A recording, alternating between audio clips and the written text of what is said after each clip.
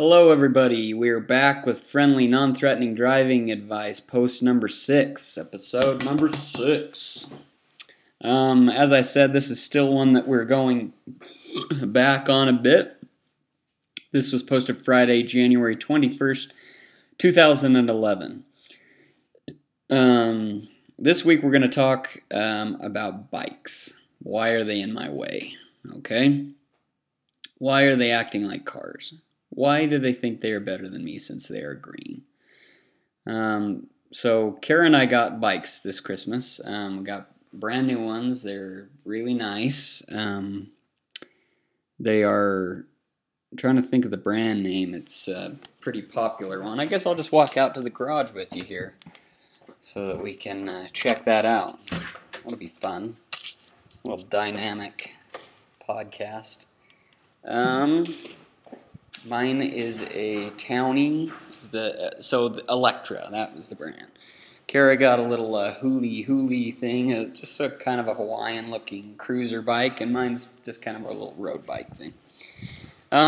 Anyways, really nice bikes, really smooth, nice seats, just kind of better than we've ever had. We had some crappy Walmart Roadmaster pieces of junk for a long time.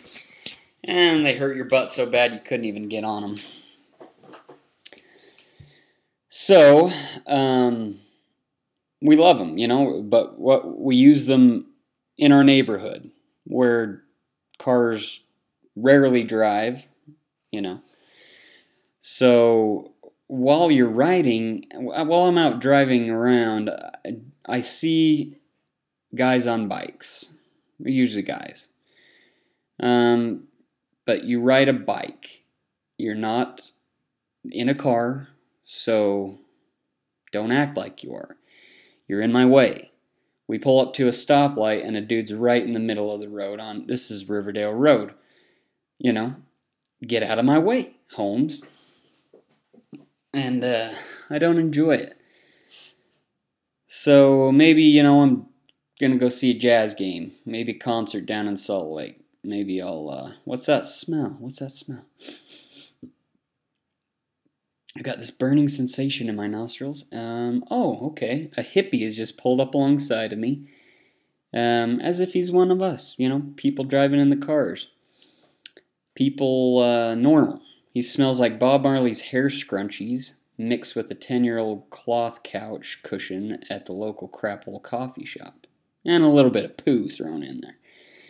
So the light turns green and he starts to pedal. He pulls out right in front of me and he stays right there in my lane as if, his bike covered with Patagonia stickers and buy local only Utah stickers is an actual car. Why is he in my way? All of a sudden he sticks his hand out straight to the left and cuts me right off. That's not cool, dog. But at least he has zero emissions.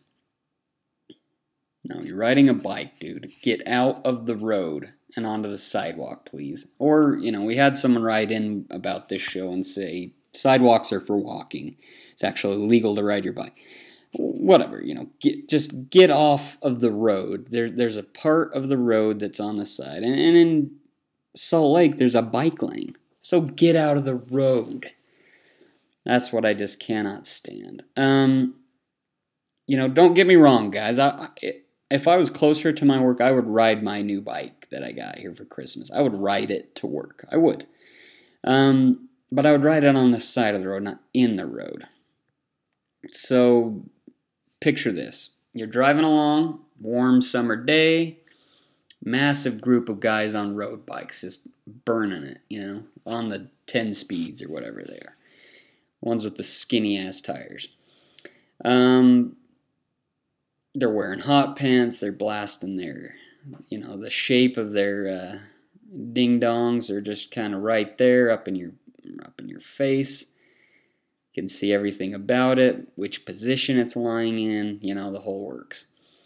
They aren't on the side of the road in a line. They are spread out all over the road, and, this is going to piss you off, I think, right? So what are some solutions? What can we do about these guys? That are just simply trying to stay healthy and out for a nice road, bike, little bike time.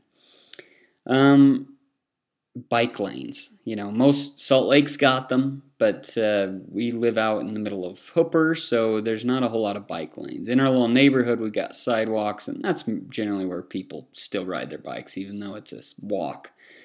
But hey, do what you got to do. Kids ride them in the street all the time, but there's not a lot of traffic here in our neighborhood. But you get out on the big roads, and then, yeah, people still ride their bikes right there in the middle of the road. So, maybe ask your local politician what they can do to help you out with that.